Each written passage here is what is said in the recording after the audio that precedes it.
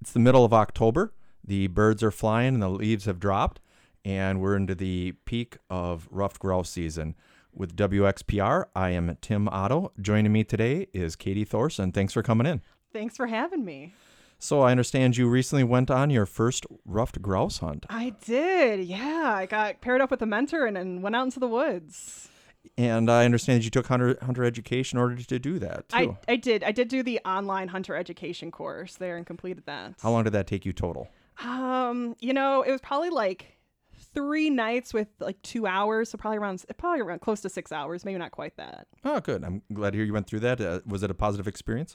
It was. I mean, there was some stuff that I don't think I'll necessarily use, but I think there was a lot of good knowledge, and it reinforced a lot of the stuff that I had learned through the Learn to Hunt class and working with you guys.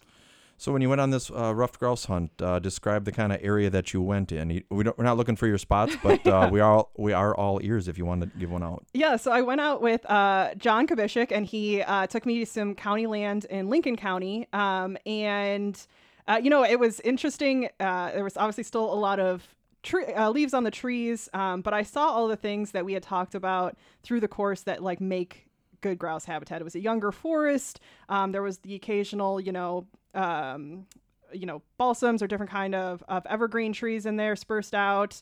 It was a little hilly, being as the Lincoln Hills or Lincoln Harrison Hills area. But it was good. I mean, it was nice. There was parts where we were walking on like old logging roads, and then there was other parts where we were, bushwhacking it through the trees there. And when you went on that hunt, we'll kind of come back to the ultimate outcome a little bit. We want to leave our listeners guessing a little bit. But, what were some of your goals going into that hunt? My main goal going into that hunt was just feeling comfortable with walking into the woods with a loaded gun. That's not an experience I've had before.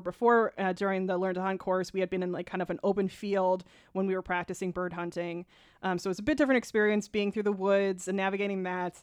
And really, gun safety was just kind of top of mind for me. I hear so many stories working in this job of, hunters accidentally shooting themselves or someone in their hunting party. Not that it happens very often, but enough that I hear all those stories. So that's always in the back of my mind. And I actually felt pretty good about that going through it and, making sure that I was always aware of John and where he was and keeping my gun pointed away from him and being safe out there. Well, I didn't hear about you in the news, so you must have successfully completed that goal. Yep. So, so on this hunt, kind of describe what happened. So I give John every credit. I thank him so much for going out and taking me out with him, but he was very kind. And other than the part when we were both in the brush kind of looking for birds, he allowed me to stay more on the trail, the old logging road, and he went into the woods hoping to flush a grouse towards me. We ended up flushing one grouse, maybe. I'm pretty sure it was a grouse. I feel pretty confident in that. And we heard one drumming, but I didn't fire at any. Okay.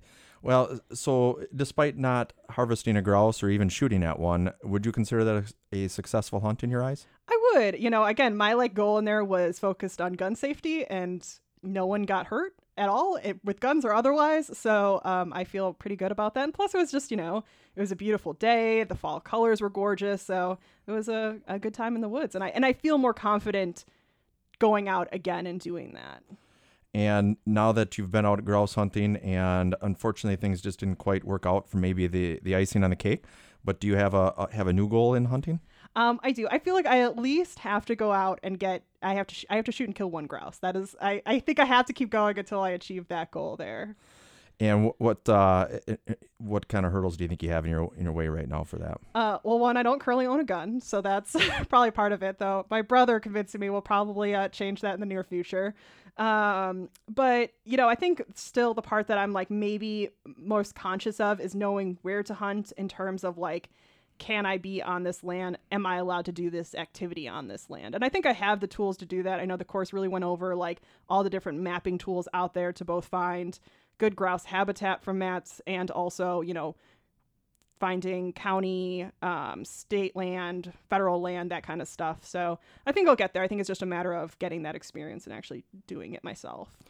Now, we were talking earlier, you kind of had a little shift in perspective on things. You want to describe a recent kayaking trip? Yeah, I was kayaking down the Pelican, and this thought has never occurred to me before, but I laugh because my brother, as I mentioned, has gotten into hunting as well the last few years, and he always, I don't know if he's joking or serious or not, but he's always like, oh, are there any ducks, for him to get out there on? So I'm always looking for ducks just for myself and him in the back of my mind, and this was the first time going down the river, and there's a duck ahead of me, and rather than usually like flying in the opposite direction of me, it flew in my direction, and the first thought that crossed my mind was, man, if they had a gun, that I could have shot that duck. Like I could have done that. That really has never been a conscious thought of mine before, so that's a little bit of a change in perspective. Well, it sounds like you've had a dramatic change of perspective, and like the program was maybe overall a success for you, whether you ultimately get out hunting or able to harvest a grouse in the short term. But it sounds like it was a great positive experience for you, and I guess I say welcome to the tribe, maybe, as far as like being hunters and being able to kind of look at the world that way and starting to, as the seasons change, getting into hunting. Absolutely. And I do want to say a big thank you both to John Kavishik for, he really was a trooper going into that brush and really trying for me to get a grouse there and trying to flush him in my direction. But also just taking the time. It is obviously a time commitment to take someone out and kind of show them the ropes. So I really appreciate that. And I appreciate you, Tim, and all the other instructors in the course too. I really do feel like I have like a good grasp on grouse hunting now. And that's thanks to the work that you all put in. Well, I'm glad you participated in the class. You're a pleasure to have in the class, and who knows? Maybe you'll be back in the class again sometime in a different role. There you go. Again, kind of welcome to the group. I think you'll enjoy the journey. It's you never really, it's never completed as a hunter. You never are perfect. You're never the best. There's so many aspects to it. Whether you're if you're a gun person, you can talk about guns, or you're a dog person, or whatever it is. There's always something that you can kind of improve upon a little bit. I'm looking forward to it. Well, looking forward to hearing about it too. So with WXPR, I'm Tim Otto. And again, Katie, thanks for coming in. Thanks for having me.